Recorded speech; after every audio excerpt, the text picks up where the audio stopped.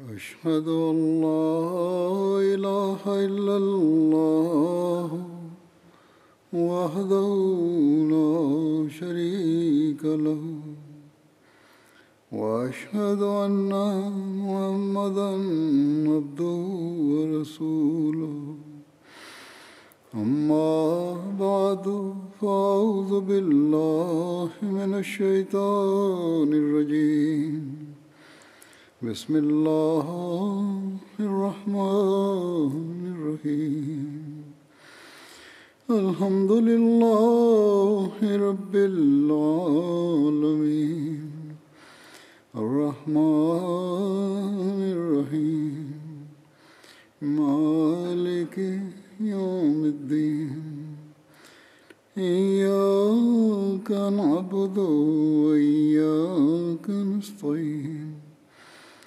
اهدنا الصراط المستقيم صراط الذين أنعمت عليهم غير المغضوب عليهم ولا الضالين.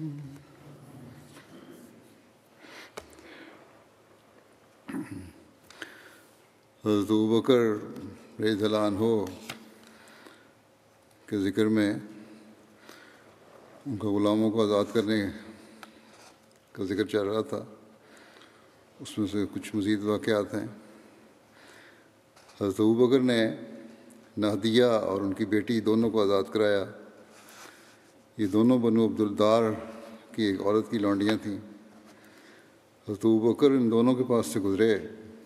اس وقت ان کی مالکہ نے ان کو آٹا پیسنے کے واسطے بھیجا تھا، اور وہ مالکہ یہ کہہ رہی تھی کہ اللہ کی قسم میں تمہیں کبھی آزاد نہیں کروں گی،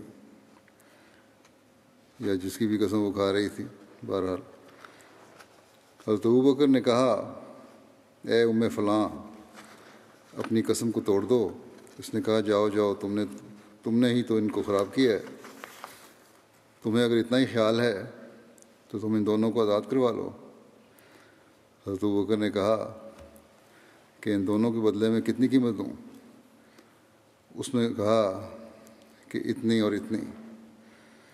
حضرت ابوبکر نے کہا کہ میں نے ان دونوں کو لے لیا اور یہ دونوں آزاد ہیں.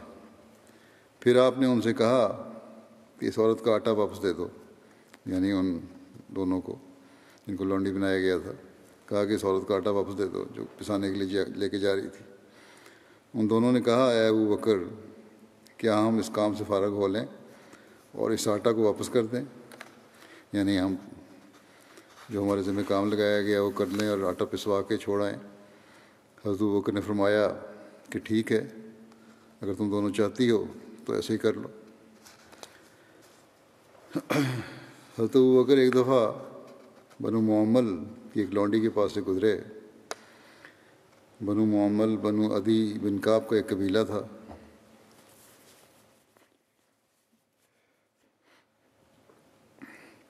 وہ لونڈی مسلمان تھی. عمر بن خطاب اس کو اجازت دے رہے تھے تاکہ وہ اسلام کو چھوڑ دے. حضرت عمر ان دنوں بھی مشرک تھے، اسلام قبول نہیں کیا تھا اور انہیں مارا کرتے تھے. یہاں تک کہ جب وہ تھک جاتے تو کہتے کہ میں تمہیں بتاتا ہوں کہ میں نے تمہیں صرف تھکاوٹ کی وجہ سے چھوڑا ہے. اس پر وہ کہتی اللہ تمہارے ساتھ بھی اسی طرح کرے گا. پھر حضرت ابوبکر نے اسے بھی خرید کر آزاد کر دیا تھا. ایک روایت میں ہے کہ حضرت ابوبکر کے والد ابو قحافہ نے ان سے کہا کہ اے میرے بیٹے، میں دیکھتا ہوں کہ تم کمزور لوگوں کو آزاد کرا رہے ہو. اگر تم ایسا کرنا چاہتے ہو تو جو تم کر رہے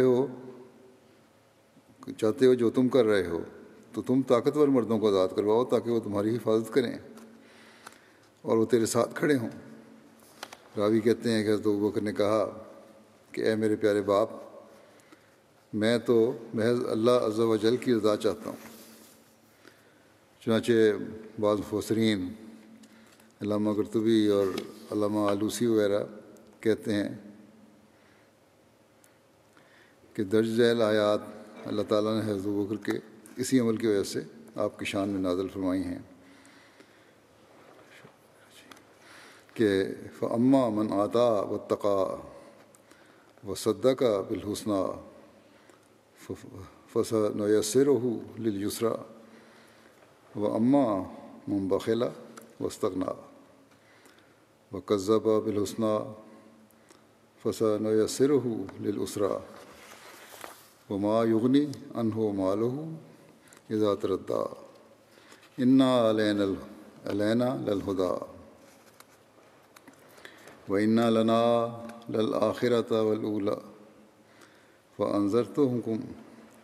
فَأَنذَرْتُكُمْ نَارًا تَلَظَّىٰ لَا يَصْلَاهَا إِلَّا الْأَشْقَى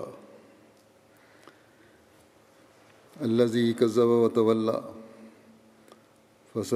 وَسَيُجَنَّبُهَا الْأَتْقَى وَسَيُجَنَّبُهَا الْأَتْقَى الَّذِي يُؤْتِي مَالَهُ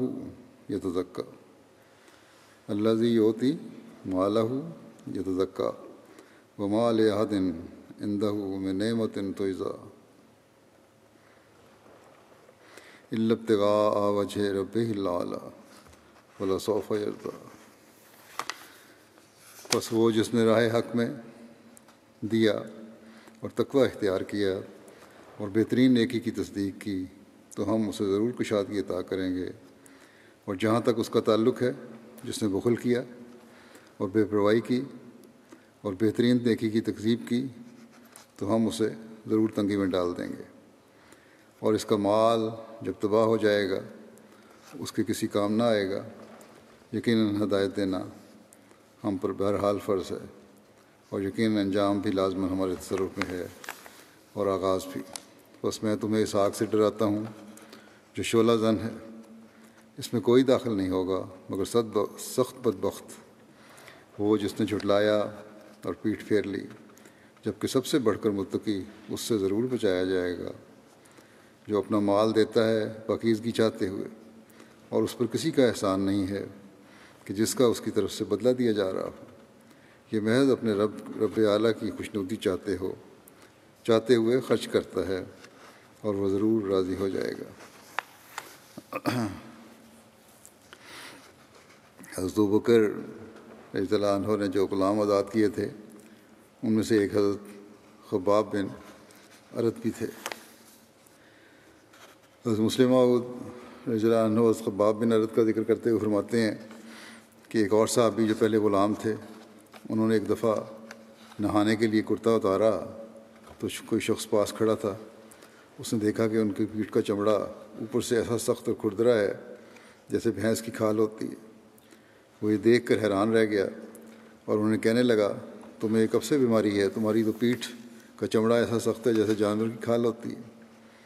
یہ سن کر وہ ہنس پڑے، حضرت خباب ہنس پڑے اور کہنے لگے بیماری کوئی نہیں، جب ہم اسلام لائے تھے تو ہمارے مالک نے فیصلہ کیا کہ ہمیں سزا دے، چنانچہ تپتی دھوپ میں ہمیں لٹا کر ہمیں مارنا شروع کر دیتا اور کہتا کہ کہو ہم محمد صلی اللہ علیہ وسلم کو نہیں مانتے۔ ہم اس کے جواب میں کلمہ شہادت پڑھ دیتے، اس پر وہ پھر مارنے لگ جاتا، اور جب اس طرح بھی اس کا غصہ نہ تھمتا تو ہمیں پتھروں پر گھسیٹا جاتا تھا۔ لکھتے ہیں کہ عرب میں کچے مکانوں کو پانی سے بچانے کے لیے مکان کے پاس ایک قسم کا پتھر ڈالتے دیتے ہیں جسے پنجابی میں کھنگر کہتے ہیں۔ یہ نہایت سخت کھردرا اور نوکدار پتھر ہوتا ہے، اور لوگ اسے دیواروں کے ساتھ اس لیے لگا دیتے ہیں کہ پانی کے بہاؤ سے انہیں کوئی نقصان نہ پہنچے، یعنی دیواروں کو نقصان نہ پہنچے۔ تو صحابی کہنے لگے کہ جب ہم اسلام سے انکار نہ کرتے اور لوگ ہمیں مار مار کر تھک جاتے تو پھر ہمیں ٹانگوں میں رسی باندھ کر ان کھردرے پتھروں پر گھسیٹا جاتا تھا، اور جو کچھ تم دیکھتے ہو اسی مار پیٹ اور گھسیٹنے کا نتیجہ ہے۔ اگر سال ہر سال تک ان پر ظلم ہوا، آخر حضرت بکر رضی اللہ عنہ نے یہ بات برداشت نہ ہو سکی اور انہوں نے اپنی جائیداد کا بہت سا حصہ فروخت کر کے انہیں آزاد کرا دیا۔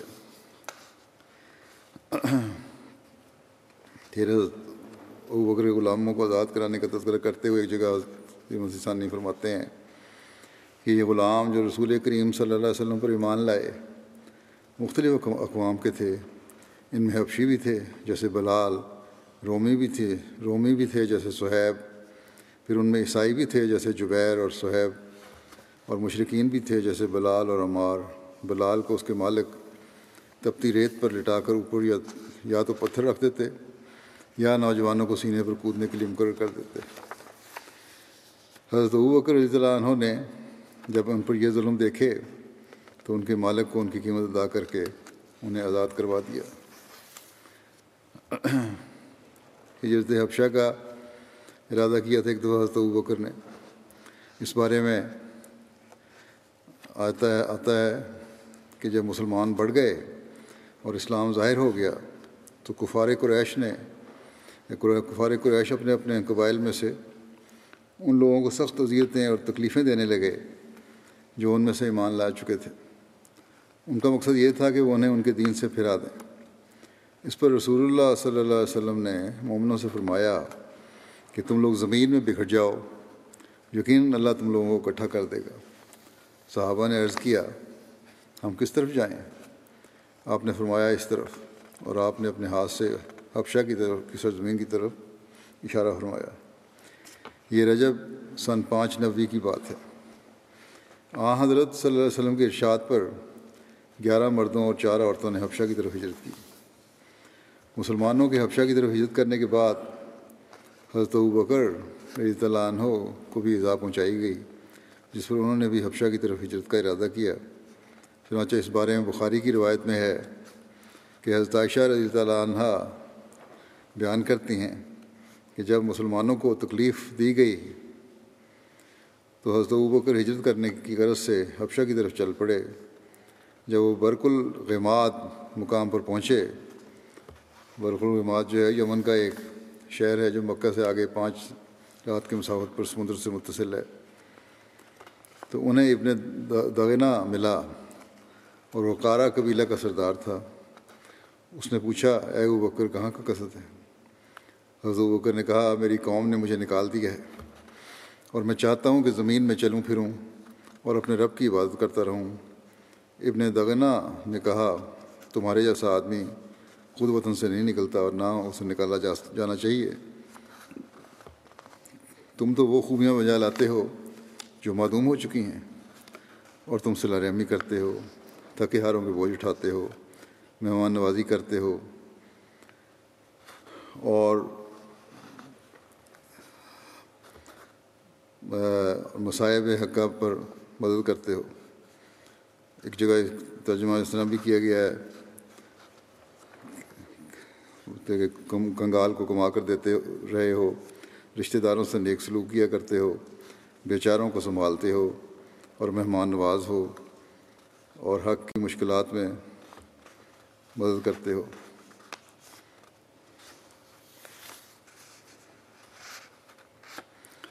پھر اس نے کہا کہ میں تمہیں اپنی پناہ میں لیتا ہوں، واپس چلو اور اپنے وطن میں ہی اپنے رب کی عبادت کرو۔ اور ابن دغنہ بھی چل پڑا اور حضرت ابوبکر کے ساتھ مکہ میں آیا اور کفار قریش کے سرداروں سے ملا اور ان سے کہا ابو بکر ایسے ہیں کہ ان جیسا آدمی وطن سے نہ نکلتا ہے اور نہ نکالا جاتا ہے۔ کیا تم ایسے شخص کو نکالتے ہو جو ایسی خوبیاں بجا لاتا ہے جو معدوم ہو چکی ہیں، اور وہ صلہ رحمی کرتا ہے، تھکے ہاروں کے بوجھ اٹھاتا ہے، مہمان نوازی کرتا ہے اور مصائب پر مدد کرتا ہے؟ اس پر قریش نے ابن دغنہ کی پناہ منظور کر لی اور حضرت ابوبکر کو امن دیا، اور ابن دغنہ سے کہا ابوبکر سے کہو کہ وہ اپنے رب کی عبادت اپنے گھر میں ہی کیا کرے، وہی نماز پڑھے اور جو چاہے پڑھے، لیکن ہمیں اپنی عبادت اور قرآن پڑھنے کی سے تکلیف نہ دے اور بلند آواز سے نہ پڑھے، کیونکہ ہمیں ڈر ہے کہ ہمارے بیٹوں اور ہماری عورتوں کو گمراہ کر دے گا۔ ابن دغنہ نے حضرت ابوبکر سے یہ کہہ دیا تو حضرت ابوبکر اپنے گھر سے ہی اپنے رب کی عبادت کرنے لگے اور اپنے گھر کے سوا کسی اور جگہ نماز اور قرآن اعلانیہ نہ پڑھتے۔ پھر کچھ عرصے کے بعد حضرت ابوبکر کو خیال آیا تو انہوں نے اپنے گھر کے صحن میں ایک مسجد یعنی نماز پڑھنے کی جگہ بنا لی اور کھلی جگہ میں نکلے، وہیں نماز بھی پڑھتے اور قرآن مجید بھی، اور ان کے پاس مشرکوں کی عورتیں اور بچے جمگٹا کرتے وہ تعجب کرتے، یعنی حضرت ابوبکر کو دیکھ کر تعجب کرتے، اور حضرت ابوبکر کو دیکھتے کہ وہ بہت ہی رونے والے آدمی تھے۔ جب قرآن پڑھتے تو اپنے آنسوؤں کو نہ تھام سکتے۔ اس کیفیت نے قریش کے مشرک سرداروں کو پریشان کر دیا، اور انہوں نے ابن دغنہ کو بلا بھیجا۔ وہ ان کے پاس آیا اور انہوں نے اس سے کہا کہ ہم نے تو ابوبکر کو اس شرط پر پناہ دی تھی کہ وہ اپنے گھر میں اپنے رب کی عبادت کرتا رہے، لیکن انہوں نے اس شرط کی پرواہ نہ کی اور اپنے گھر کے صحن میں مسجد بنا لی ہے، اور نماز اور قرآن اعلانیہ پڑھنا شروع کر دیا۔ ہمیں ڈر ہے کہ وہ ہمارے لڑکوں اور ہماری عورتوں کو آزمائش میں ڈال دے گا۔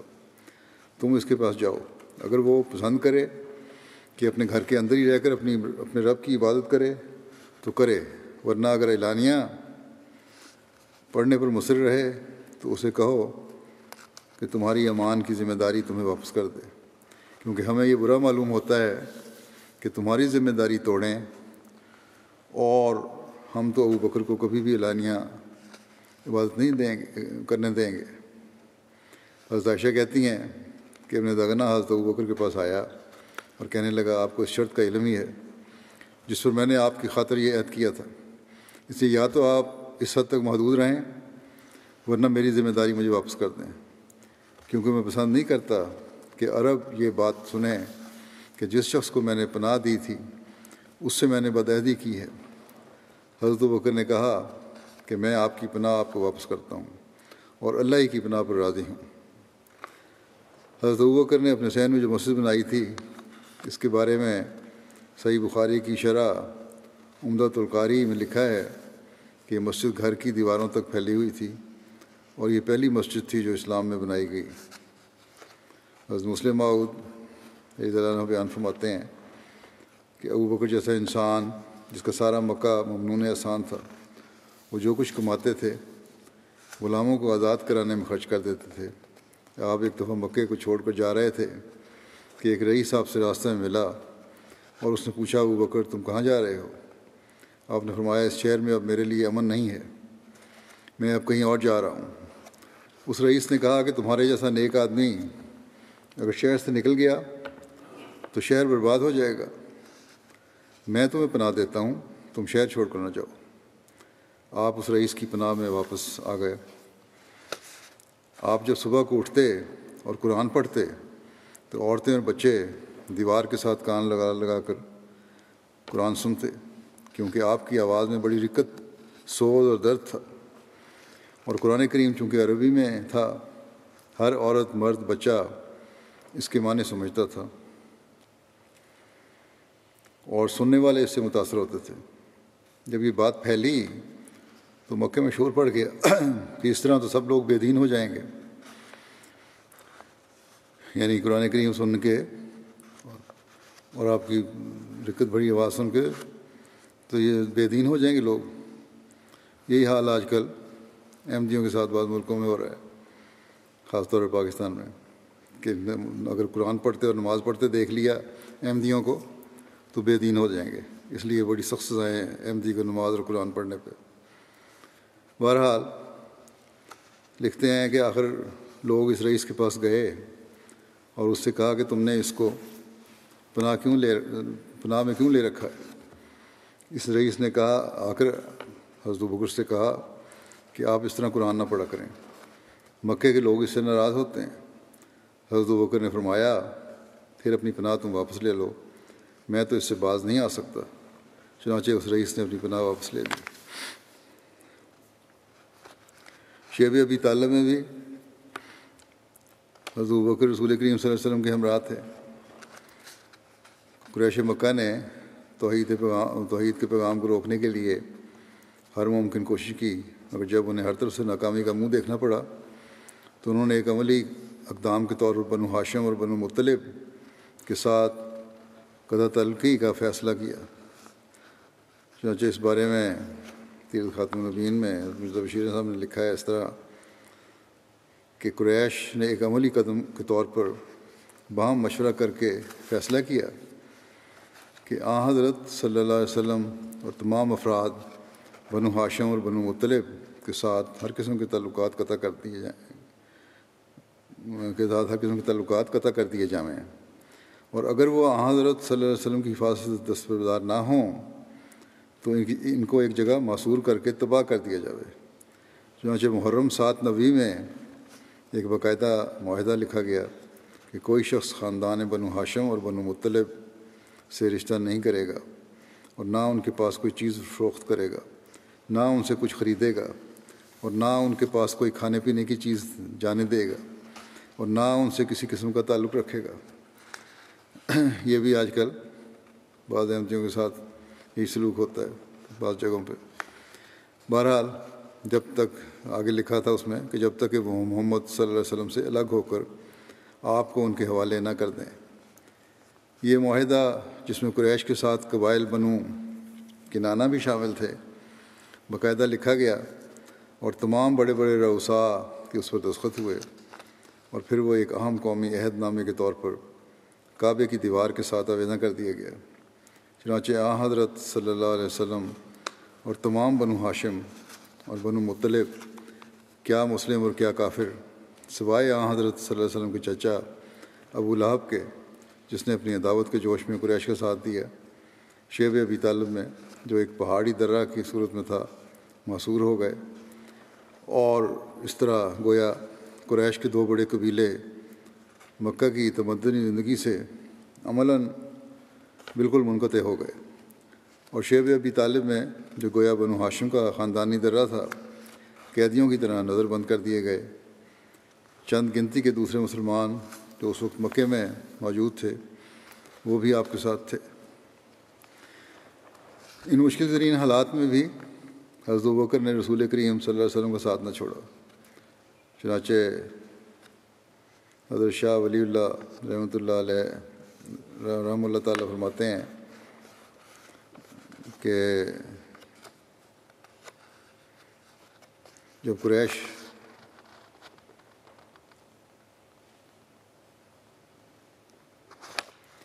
حضرت صلی اللہ علیہ وسلم کی اظہار ثانی پر متفق ہو گئے اور انہوں نے ایک دستاویز لکھی تو حضرت صدیق اس تنگی کے زمانے میں حضرت صلی اللہ علیہ وسلم کے شریک حال رہے، لہٰذا اس واقعے کے بارے میں ابو طالب نے یہ شعر کہا ہے کہ ہم رجعوا سہل بن بیضاء راضیاً فسر ابو بکر بہا و محمد، اور انہوں نے سہل بن بیضاء کو خوش کرتے ہوئے واپس بھیجا تو اس پر ابو بکر اور محمد خوش ہو گئے۔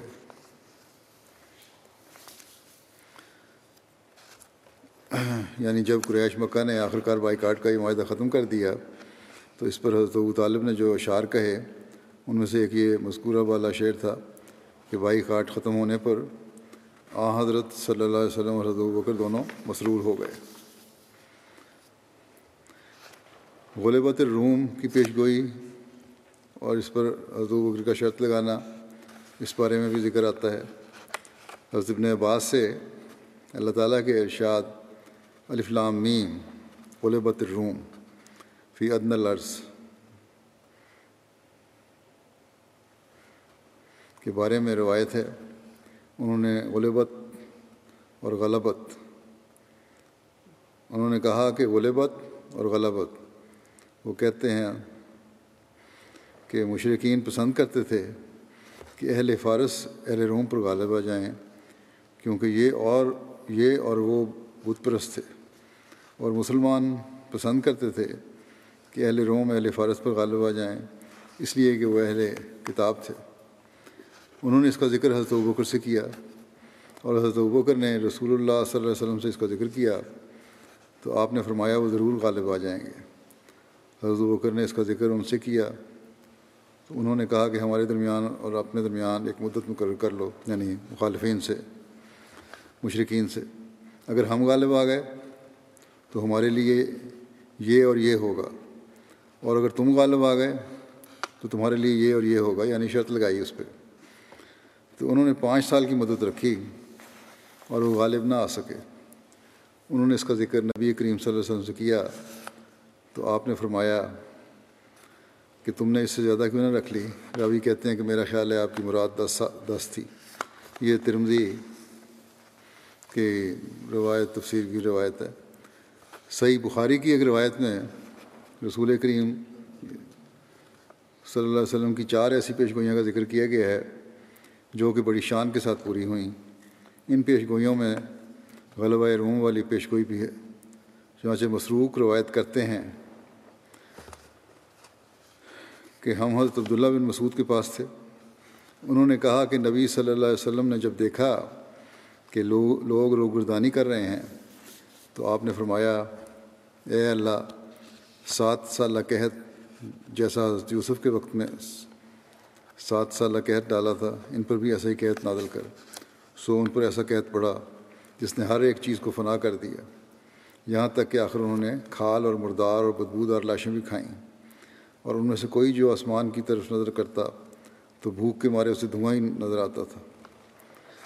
یہ پھر 4 پیش گوئیوں کا ذکر ہے، ان میں سے ایک واقعہ یہ ہے۔ ابو سفیان آپ کے پاس آیا ہے اور انہوں نے کہا کہ محمد صلی اللہ علیہ وسلم، آپ تو اللہ تعالیٰ کی فرمانبرداری اور صلہ رحمی کا حکم کرتے ہیں، اور یہ دیکھیں آپ کی قوم ہلاک ہو گئی ہے، اللہ سے ان کے لیے دعا کریں۔ اللہ تعالیٰ نے فرمایا تھا، بس انتظار کر اس دن کا جب آسمان ایک واضح دھواں لائے گا، ضرور تم انہی باتوں کا اعادہ کرنے والے ہو جس دن ہم بڑی گرفت کریں گے۔ بس یہ بڑی گرفت بدر کے دن ہوئی، چنانچہ دھوئیں کا عذاب اور سخت گرفت اور لزامن والی پیشگوئی اور روم کی پیشگوئی، یہ سب باتیں ہو چکی ہیں۔ یہ بخاری کی روایت ہے۔ اس حدیث کی شرح میں علامہ بدر الدین عینی غلبہ روم والی پیشگوئی کا ذکر کرتے ہوئے لکھتے ہیں کہ جب اہل فارس اور اہل روم کے درمیان جنگ ہوئی تو مسلمان اہل فارس پر اہل روم کی فتح کو پسند کرتے تھے کہ کیونکہ وہ اہل روم اہل کتاب تھے، جبکہ کفار قریش اہل فارس کی فتح کو پسند کرتے تھے کیونکہ وہ اہل فارس مجوسی تھے، اور کفار قریش بھی بتوں کی عبادت کرتے تھے۔ بس اس بات پر حضرت ابوبکر اور ابو جہل کے درمیان شرط لگ گئی، یعنی انہوں نے کسی چیز پر آپس میں چند سال کی مدت مقرر کر لی۔ تو رسول اللہ صلی اللہ علیہ وسلم نے فرمایا، بزن کا لفظ ہے وہاں کہ بزن تو 9 برس یا 7 برس تک پر اطلاق پاتا ہے، بس مدت کو بڑھا دو۔ پھر انہوں نے حضرت ابوبکر نے ایسا ہی کیا، بس اہل روم غالب آ گئے۔ اللہ تعالیٰ نے فرمایا، الف لام میم غلبت الروم فی ادنی الارض وہم من بعد غلبہم سیغلبون فی بضع سنین للہ الامر من قبل ومن بعد ویومئذ یفرح المؤمنون بنصر اللہ۔ ترجمہ یہ ہے کہ ان اللہ عالم الف لام میم کا، کہ میں اللہ سب سے جاننے والا ہوں۔ اہل روم مغلوب کیے گئے قریب کی زمین میں، اور وہ اپنے مغلوب ہونے کے بعد پھر ضرور غالب آ جائیں گے۔ 3 سے 9 سال کے عرصے تک حکم اللہ ہی کا چلتا ہے، پہلے بھی اور بعد میں بھی، اور اس دن مومن بھی اپنی فتوحات سے بہت خوش ہوں گے جو اللہ کی نصرت سے ہوگی۔ اور شاہ بھی کہتے ہیں کہ اس کو شرط لگانا حلال تھا۔ مرزا بشیر احمد صاحب نے اس بارے میں لکھا ہے کہ اسلام سے قبل اور اسلام کے ابتدائی زمانے میں تمام متمدن دنیا میں سب سے زیادہ طاقتور اور سب سے زیادہ وسیع سلطنتیں 2 تھیں، سلطنت فارس اور سلطنت روم، اور یہ دونوں سلطنتیں عرب کے قریب واقع تھیں۔ سلطنت فارس عرب کے شمال مشرق میں تھی اور سلطنت روم شمال مغرب میں۔ چونکہ ان سلطنتوں کی سرحدیں ملتی تھیں، اس لیے بعض اوقات ان کا آپس میں جنگ و جدل بھی ہو جاتا تھا۔ اس زمانے میں بھی جس کا ذکر آتا ہے یہ سلطنت برسر پکار تھیں، جیسے یہ جب پیش گوئی ہوئی اس زمانے کی بات ہے، اور سلطنت فارس نے سلطنت روم کو زیر کیا ہوا تھا اور اس کے کئی قیمتی علاقے چھین لیے تھے اور اسے برابر دباتی چلی جاتی تھی۔ قریش بت پرست تھے اور فارس کا بھی قریباً یہی مذہب تھا۔ اس لیے قریش مکہ فارس کی ان فتوحات پر بہت خوش تھے، مگر مسلمانوں کی سلطنت روم سے ہمدردی تھی، کیونکہ رومی سلطنت عیسائی تھی، اور عیسائی بوجہ اہل کتاب ہونے اور حضرت مسیح ناصری سے نسبت رکھنے کے بت پرست اور مجوسی اقوام کی نسبت مسلمانوں کے بہت قریب تھے۔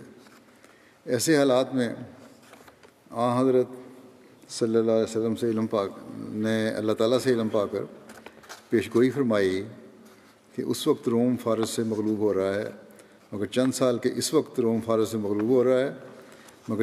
کے عرصے میں وہ فارس پر غالب آ جائے گا اور اس دن مومن خوش ہوں گے۔ یہ پیش گوئی سن کر مسلمانوں نے، جن میں حضرت ابوبکر کا نام خاص طور پر مذکور ہوا ہے، مکے میں عام اعلان کرنا شروع کیا کہ ہمارے خدا نے یہ بتایا ہے کہ عنقریب روم فارس پر غالب آئے گا۔ قریش نے جواب دیا کہ اگر یہ پیش گوئی سچی ہے تو آؤ شرط لگا لو، کیونکہ اس وقت تک اسلام میں شرط لگانا ممنوع نہیں ہوا تھا۔ حضرت ابوبکر نے اسے منظور کر لیا، اور رؤسائے قریش اور حضرت ابوبکر کے درمیان چند اونٹوں کی ہار جیت پر شرط قرار پا گئی اور 6 سال کی میعاد مقرر ہو گئی۔ مگر جب حضرت صلی اللہ علیہ وسلم کو اس کی اطلاع پہنچی تو آپ نے فرمایا 6 سال کی میعاد مقرر کرنا غلطی ہے۔ اللہ تعالیٰ نے تو میعاد کے متعلق بضع سنین کے الفاظ فرمائے ہیں، جو عربی محاورہ کی روح سے 3 سے لے کر 9 تک کے لیے بولے جاتے ہیں۔ یہ اس زمانے کی بات ہے جب کہ آپ صلی اللہ علیہ وسلم مکہ میں ہی مقیم تھے اور ہجرت نہیں ہوئی تھی۔ اس کے بعد مقررہ میعاد کے اندر ہی جنگ نے اچانک پلٹا کھایا اور روم نے فارس کو زیر کر کے تھوڑی عرصے میں ہی اپنا تمام علاقہ واپس چھین لیا۔ یہ ہجرت کے بعد کی بات ہے۔ ہجرت کے بعد پھر فتح ہو گئی تھی رومیوں کی۔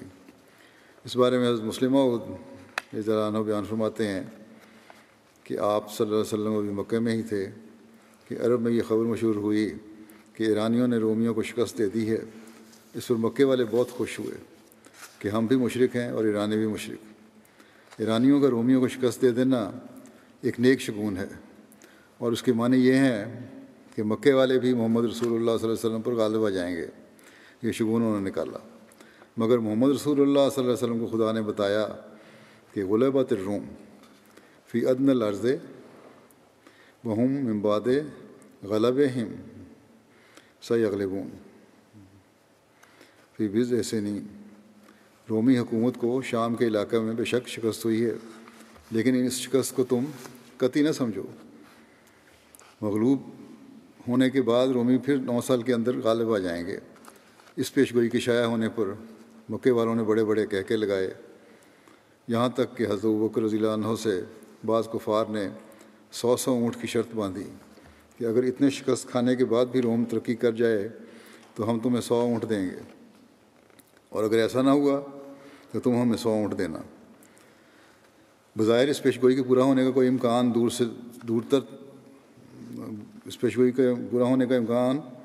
سے دور تر ہوتا چلا جا رہا تھا۔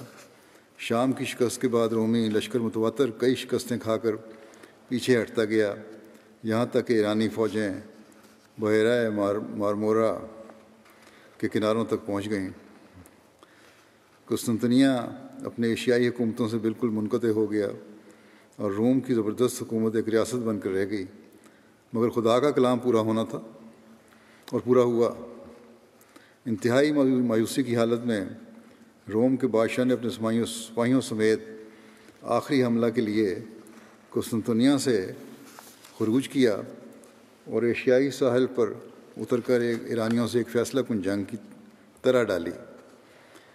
رومی سپاہی باوجود تعداد اور سامان میں کم ہونے کے قرآن کریم کی پیشگوئی کے مطابق ایرانیوں پر غالب آئے، اور ایرانی لشکر ایسا بھاگا کہ ایران کی سرحدوں سے ورے ان کا قدم کہیں بھی نہ ٹھہرا، اور پھر دوبارہ رومی حکومت کے افریقی اور ایشیائی مفتوحہ ممالک اس کے قبضے میں آ گئے۔ حضرت مسیح علیہ الصلوۃ والسلام فرماتے ہیں کہ جب ابوبکر صدیق رضی اللہ عنہ نے ابو جہل سے شرط لگائی اور قرآن شریف کی وہ پیشگوئی مدار شرط رکھی کہ الف لام میم غلبت الروم فی ادنی الارض وہم من بعد غلبہم سیغلبون فی بضع سنین، اور 3 برس کا عرصہ ٹھہرایا تو آپ صلی اللہ علیہ وسلم پیش گوئی کی صورت کو دیکھ کر فی الفور دور اندیشی کو کام میں لائے اور شرط کی کسی قدر ترمیم کرنے کے لیے ابو بکر صدیق کو فرمایا کہ بضع سنین کا لفظ مجمل ہے اور اکثر 9 برس تک اطلاق آتا ہے۔ پھر نبی کریم صلی اللہ علیہ وسلم کا قبائل کے سامنے اپنے آپ کو پیش کرنا، یعنی اپنا دعویٰ پیش کرنا، اور حضرت ابو بکر کا آپ کے ساتھ ہونا۔ جب اللہ تعالیٰ نے اپنے دین کو غالب کرنے اور اپنے نبی کو عزت و اکرام عطا فرمانے اور اپنے وعدے کو پورا کرنے کا ارادہ کیا تو رسول اللہ صلی اللہ علیہ وسلم حج کے ایام میں باہر نکلے اور انصار کے قبائل اوس اور خزرج سے ملاقات کی۔ آپ نے حج کے ایام میں اپنے آپ کو پیش کیا جیسا کہ آپ ہر سال حج کے ایام میں کیا کرتے تھے۔ چنانچہ ایک روایت میں مذکور ہے، حضرت علی بن ابو طالب بیان کرتے ہیں کہ جب اللہ تعالیٰ نے اپنے نبی صلی اللہ علیہ وسلم کو حکم دیا کہ وہ اپنے آپ کو قبائل عرب کے سامنے پیش کریں تو میں اور حضرت ابو بکر حضرت صلی اللہ علیہ وسلم کے ہمراہ مینا کی طرف نکلے، یہاں تک کہ ہم عربوں کی ایک مجلس کے پاس پہنچے۔ حضرت ابو بکر آگے بڑھے اور آپ حسب و نسب میں مہارت رکھتے تھے۔ انہوں نے پوچھا، آپ لوگ کس قوم سے ہو؟ انہوں نے کہا کہ ربیہ قبیلے سے۔ حضرت ابو بکر نے پوچھا، ربیہ کی کس شاخ سے؟ انہوں نے کہا زحل سے۔ پھر حضرت علی کہتے ہیں کہ ہم لوگ اوس اور خزرج کی مجلس میں گئے اور یہی وہ لوگ ہیں جنہیں رسول اللہ صلی اللہ علیہ وسلم نے انصار کا نام دیا تھا، کیونکہ انہوں نے آپ کو پناہ اور مدد دینا قبول کیا تھا۔ حضرت علی کہتے ہیں کہ ہم نہیں اٹھے یہاں تک کہ ان لوگوں نے نبی کریم صلی اللہ علیہ وسلم کی بیعت کر لی۔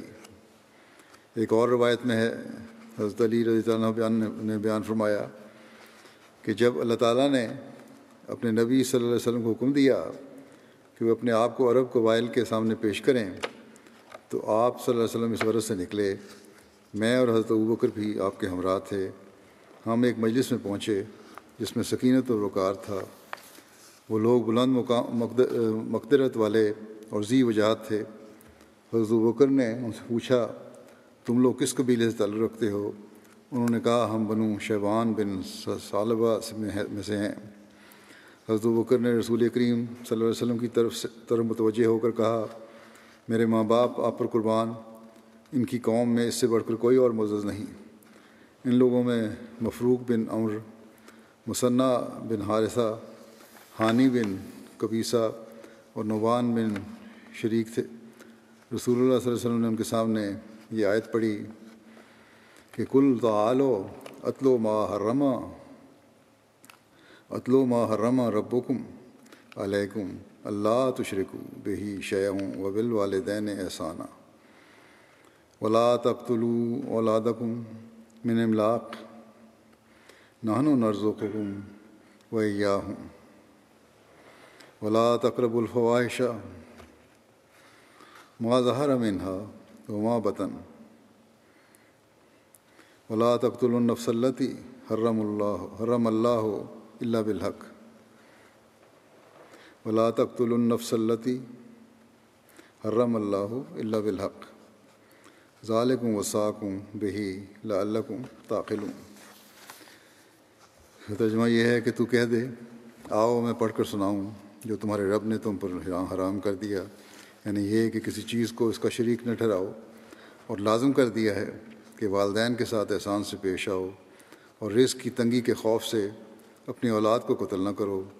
ہم ہی تمہیں رزق دیتے ہیں اور ان کو بھی، اور تم بے حیائیوں کہ جو ان میں ظاہر ہوں اور جو اندر چھپی ہوئی ہوں دونوں کے قریب نہ پھٹکو، اور کسی ایسی جان کو جسے اللہ نے حرمت بخشی ہو قتل نہ کرو مگر حق کے ساتھ، یہی ہے جس کی وہ تمہیں تاکید کرتا ہے تاکہ تم عقل سے کام لو۔ اس پر مفروق نے کہا کہ یہ کلام زمین والوں کا نہیں، اگر یہ ان کا کلام ہوتا تو ہم ضرور جان لیتے۔ پھر رسول اللہ صلی اللہ علیہ وسلم نے یہ آیت تلاوت فرمائی، ان اللہ یامر بالعدل والاحسان وایتاء ذی القربی وینہیٰ عن الفحشاء والمنکر والبغی یعظکم لعلکم تذکرون۔ یقیناً اللہ عدل کا اور احسان کا اور اقربا پر کی جانے والی عطا کی طرح عطا کا حکم دیتا ہے، اور بے حیائی اور ناپسندیدہ باتوں اور بغاوت سے منع کرتا ہے۔ وہ تمہیں نصیحت کرتا ہے تاکہ تم عبرت حاصل کرو۔ یہ کلام سننے کے بعد مفروق نے کہا، اے قریش بھائی، اللہ کی قسم آپ نے اعلیٰ اخلاق اور اچھے کاموں کی طرف بلایا ہے۔ یقیناً ایسی قوم سخت جھوٹی ہے جس نے آپ کی تکذیب کی اور آپ صلی اللہ علیہ وسلم کے خلاف ایک دوسرے کی مدد کی۔ مثنیٰ نے کہا، ہم نے آپ کی بات سنی، اے میرے قریش بھائی، آپ نے بہترین گفتگو کی، اور جو باتیں آپ نے کہیں انہوں نے مجھے متعجب کیا، لیکن ہمارا کسریٰ کے ساتھ ایک معاہدہ ہے کہ نہ ہم کوئی نیا کام کریں گے اور نہ کوئی نیا کام کرنے والے کو ہم پناہ دیں گے، اور غالباً جس چیز کی طرف آپ ہمیں بلا رہے ہیں یہ ان میں سے ہے جسے بادشاہ بھی ناپسند کرتے ہیں۔ اگر آپ چاہتے ہیں کہ عرب کے قرب و جوار کے لوگوں کے مقابلہ میں ہم آپ کی مدد کریں اور آپ کی حفاظت کریں تو ہم ایسا کریں گے۔ اس پر رسول اللہ صلی اللہ علیہ وسلم نے ان سے فرمایا، تمہارے جواب میں کوئی برائی نہیں ہے، کیونکہ تم لوگوں نے وضاحت کے ساتھ سچائی کا اظہار کر دیا۔ اللہ کے دین پر وہی قائم رہ سکتا ہے جس کو اللہ نے ہر طرف سے گھیرے میں لیا ہو۔ پھر رسول اللہ صلی اللہ علیہ وسلم نے حضرت ابوبکر کا ہاتھ پکڑا اور اٹھ کر روانہ ہو گئے۔ ایک روایت ہے کہ آپ صلی اللہ علیہ وسلم نے یہ فرمایا کہ تمہارا کیا خیال ہے اگر تھوڑی سی مدت میں اللہ تعالیٰ تمہیں یعنی کسریٰ کی سرزمین اور ملک کا وارث بنا دے اور ان کی خواتین تمہارے قبضے میں آ جائیں، تو کیا تم اللہ کی تسبیح و تقدیس کرو گے؟ یہ سن کر اس نے کہا کہ الہی ہم تیار ہیں، یعنی قسم کھائی۔ خدا کی قدرت دیکھیں کہ حضرت صلی اللہ علیہ وسلم کی بات حرف بحرف پوری ہوئی، اور وہی مثنیٰ جو اس وقت کسریٰ کی طاقت سے اتنا مرعوب تھا کہ اس کی ناراضگی کے ڈر سے اسلام قبول کرنے سے ہچکچا رہا تھا، کچھ ہی دیر بعد حضرت ابوبکر کے عہد خلافت میں اسی کسریٰ سے مقابلہ کرنے والی اسلامی فوج کے سپہ سالار یعنی یہی مثنیٰ بن حارثہ ہی تھے جنہوں نے کسریٰ کی کمر توڑ کر رکھ دی اور حضرت صلی اللہ علیہ وسلم کی بشارتوں کے مصداق بنے۔ اسی طرح ایک حج کے موقع کی روایت یوں ہے کہ جب قبیلہ بکر بن وائل حج کے لیے مکہ آیا تو رسول اللہ صلی اللہ علیہ وسلم نے حضرت ابوبکر سے فرمایا کہ ان لوگوں کے پاس جائیں اور مجھے ان کے سامنے پیش کریں، یعنی تبلیغ کریں، آپ کا دعویٰ پیش کریں۔ حضرت ابوبکر ان لوگوں کے پاس گئے اور نبی کریم صلی اللہ علیہ وسلم کو ان کی خدمت میں پیش کیا تو آپ صلی اللہ علیہ وسلم نے ان کو اسلام کی تبلیغ کی۔ باقی انشاءاللہ آئندہ ذکر ہوگا۔ آج میں افغانستان کے احمدیوں کے لیے دعا کے لیے بھی کہنا چاہتا ہوں۔ بہت تکلیف میں گزر رہے ہیں، بعض گرفتاریاں بھی ہوئی ہیں، عورتیں بچے بڑے پریشان ہیں گھروں میں اپنے، جو باہر ہیں مرد جو گرفتار نہیں ہوئے وہ بھی بے گھر ہوئے ہیں کیونکہ خطرہ ہے کہ گرفتاریاں نہ ہو جائیں۔ اللہ تعالیٰ ان کے لیے آسانیاں پیدا فرمائے اور ان کو اس مشکل سے نکالے۔ پھر پاکستان کے احمدیوں کے لیے بھی دعا کریں، وہاں بھی عمومی طور پر حالات خراب ہی ہوتے ہیں، کہیں نہ کہیں کوئی نہ کوئی واقعہ ہو جاتا ہے جو لوگ احمدیوں کو تکلیفیں دے رہے ہیں۔ اسی طرح مجموعی طور پر بھی دعا کریں اللہ تعالیٰ دنیا کو حضرت مسیح موعود علیہ الصلوۃ والسلام کو پہچاننے کی توفیق عطا فرمائے اور ہر شر کو ختم کرے اور دنیا اپنے پیدا کرنے والے کی حقیقت کو پہچان لے۔ اس کے بعد میں بعض مرحومین کا ذکر کروں گا جن کا جنازہ غائب پڑھاؤں گا بعد میں۔ پہلا ذکر ہے الحاج عبد الرحمن عینن صاحب، یہ سابق سیکٹری امور عامہ اور افسر جلسہ سالانہ تھے، گانا کے گھانین تھے۔ 81 سال کی عمر میں یہ وفات ہوئی ہے، انا للہ و انا الیہ راجعون۔ دونوں والدین ان کے احمدی تھے، ان کے والدین نے احمدیت قبول کی تھی۔ اعلیٰ تعلیم انہوں نے حاصل کی مصر سے، اور پھر وہاں سے مصر سے اعلیٰ تعلیم حاصل کرنے کے بعد اپنی عملی زندگی کا آغاز کیا اور مختلف کمپنیوں میں، یہاں گھانا میں آ کر بڑی کمپنیوں میں مینیجر کی حیثیت سے کام کیا۔ پھر اپنے نائجیریا میں بھی کچھ عرصہ کام کیا، پھر اپنی کمپنی انہوں نے خود کھول لی جس کی مینیجنگ ڈائریکٹر تھے. یہ بڑے نیک مخلص انسان تھے. جماعت کی مثالی خدمت کی توفیق ملتی رہی انہیں. ساری زندگی جماعتی مفاد اور کام کو اپنے ذاتی مفاد پر ترجیح دی. مختلف عہدوں پر فائز رہ کر خدمت کی توفیق پاتے رہے. ہمیشہ امیر کی جماعت کی اطاعت اور ہر آواز پر لبیک کہنا اپنی سعادت لبیک کہنے میں اپنی سعادت سمجھتے تھے. اکثر اوقات صبح پہلے وقت میں مشن آ کر امیر صاحب سے ملتے اور معلوم کرتے، اگر کوئی جماعتی کام ہو تو پہلے نپٹاتے اور پھر اپنے کام کے لیے جاتے. یہ گریٹر اکرا ریجن کے بڑا لمبا عرصہ صدر رہے ہیں.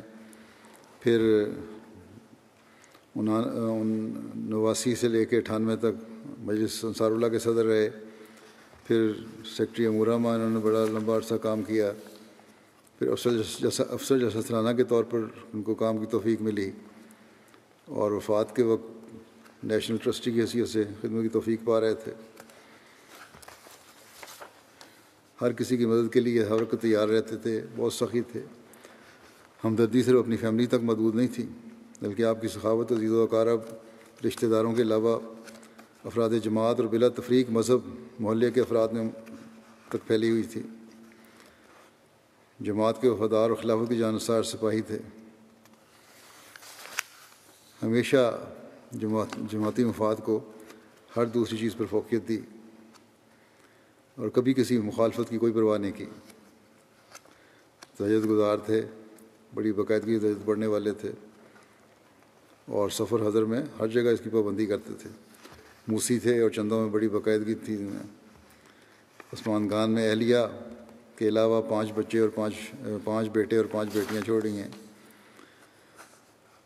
گھانا کے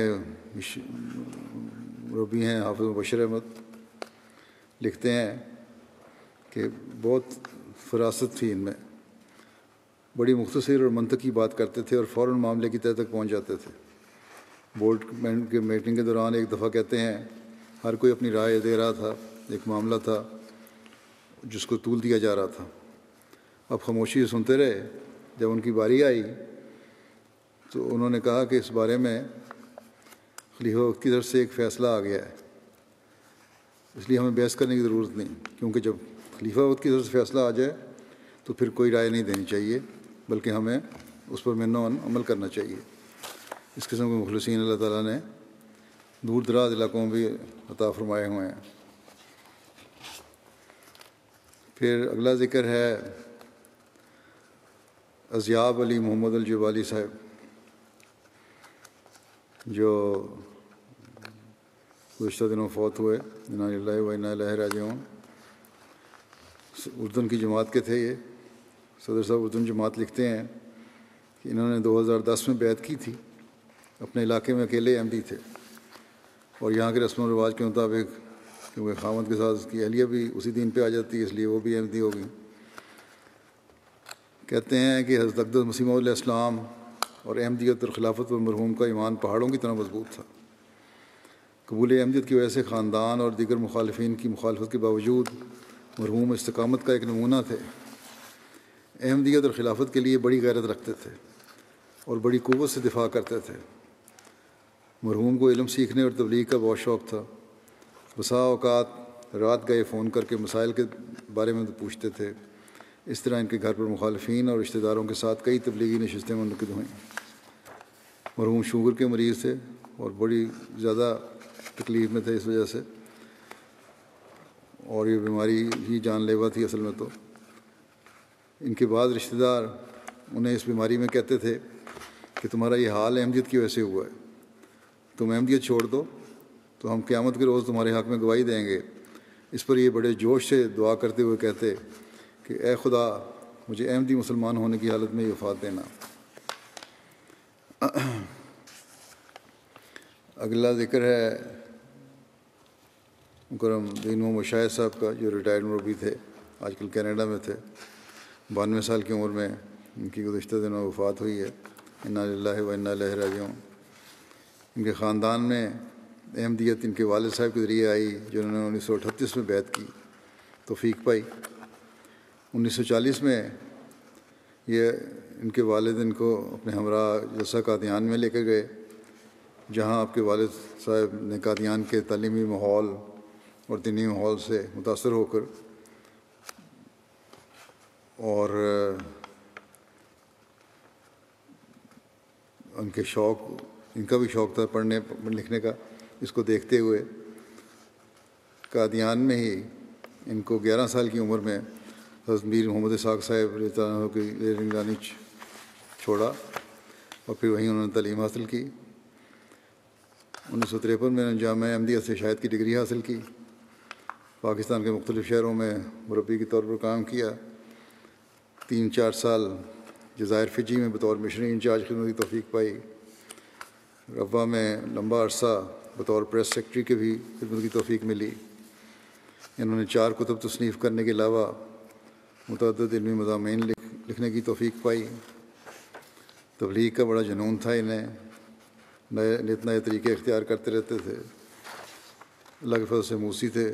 عثمان خان میں اہلیہ کے علاوہ 2 بیٹے اور 3 بیٹیاں شامل ہیں۔ اگلا ذکر ہے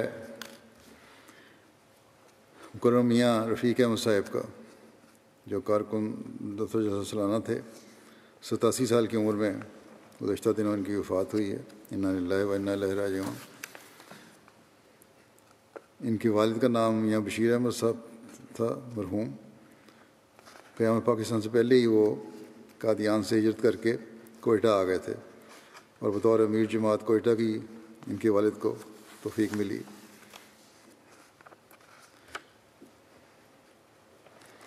میاں رفیق صاحب کے خاندان میں احمدیت کا نفوذ ان کے دادا حضرت ڈاکٹر عبداللہ صاحب صحابی حضرت مسیح علیہ السلام کے ذریعے سے ہوا۔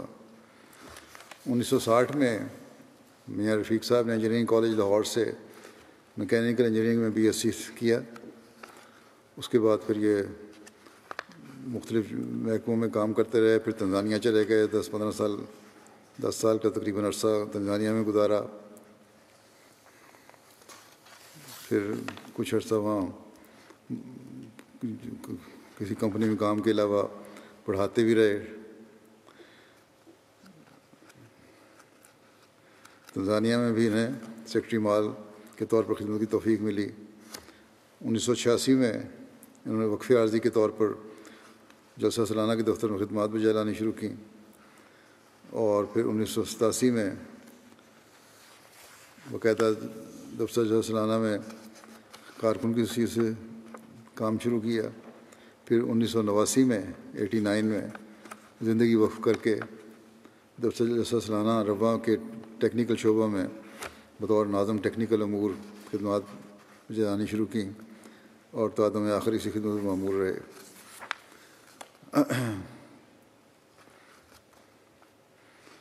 حضرت خلیفہ المسیح ثالث نے ان کا رشتہ کروایا تھا،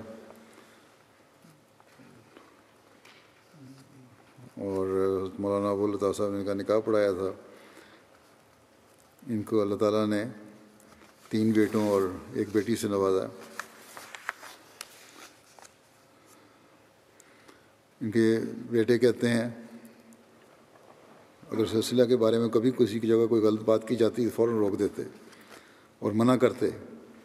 خلافت سے آپ کو بے حد پیار تھا۔ ایک دفعہ گھر کے کسی فرد نے یا گھر میں مہمانوں نے ذکر کیا کہ آپ کو جو کوارٹر ملا ہوا جماعت کی طرف سے بہت چھوٹا ہے، اگر آپ کہیں تو آپ کو بڑا مل سکتا ہے۔ انہوں نے کہا مجھے اگر جماعت ٹینٹ میں بھی رکھے گی تو میں رہنے کو تیار ہوں، میں کوئی مطالبہ نہیں کروں گا۔ پھر ان کے بیٹے نے لکھا کہ والد صاحب کی وفات کے بعد ہمیں یہ ان کی خوبیاں ہمارے علم میں آئی کہ بعض غریبوں کی پوشیدہ طور پر مدد کیا کرتے تھے۔ ان کے چھوٹا بیٹے کہتے ہیں کہ تہجد گزار تھے، قرآن کریم سے محبت رکھنے والے تھے، نرم دل، پیار بھرا لہجہ، ایماندار، سچائی اور بے شمار اعلیٰ خصوصیات کے حامل تھے۔ والد صاحب خلیفہ وقت کی اطاعت اور خلافت سے وفا اور وقت نبھانے کا غیر معمولی جذبہ پایا جاتا تھا۔ یہ میں نے بھی دیکھا ہے ان میں۔ انتہائی شریف النفس انسان، بڑی عاجزی سے ہر کام کرنے والے، اور وفا کے ساتھ اپنا بیعت کا حق ادا کرنے والے تھے۔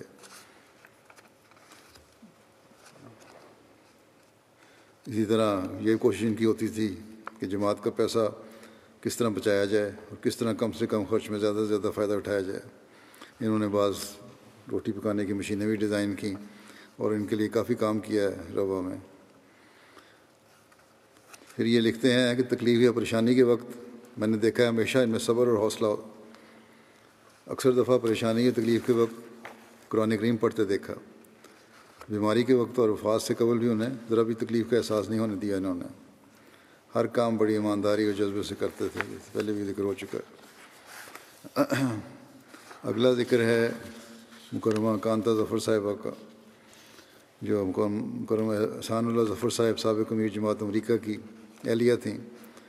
گزشتہ دنوں کار کے حادثے میں ان کی وفات ہو گئی. انا للہ و انا الیہ راجعون.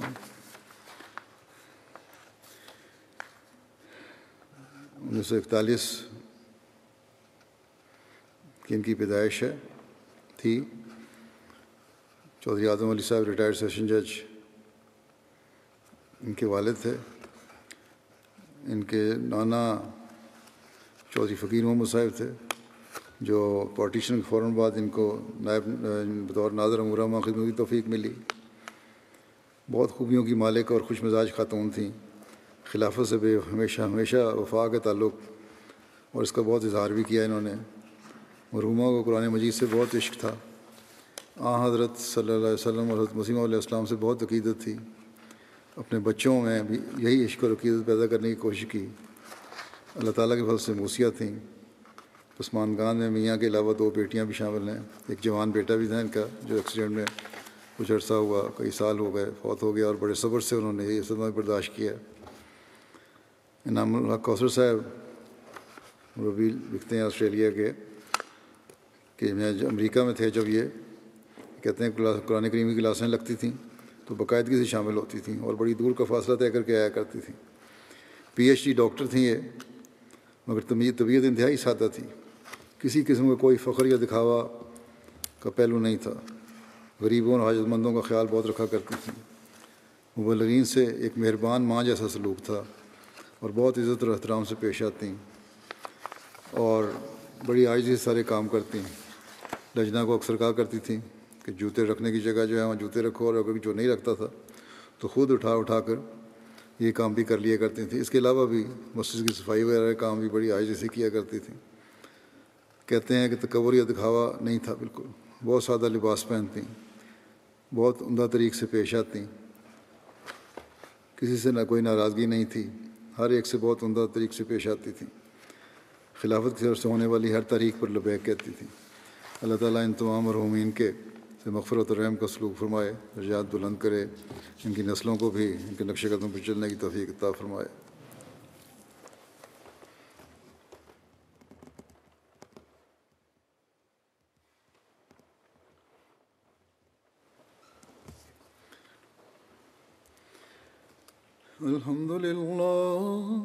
الحمد لله نحمده ونستعينه ونستغفره ونؤمن به ونتوكل عليه ونعوذ بالله من شرور أنفسنا ومن سيئات أعمالنا.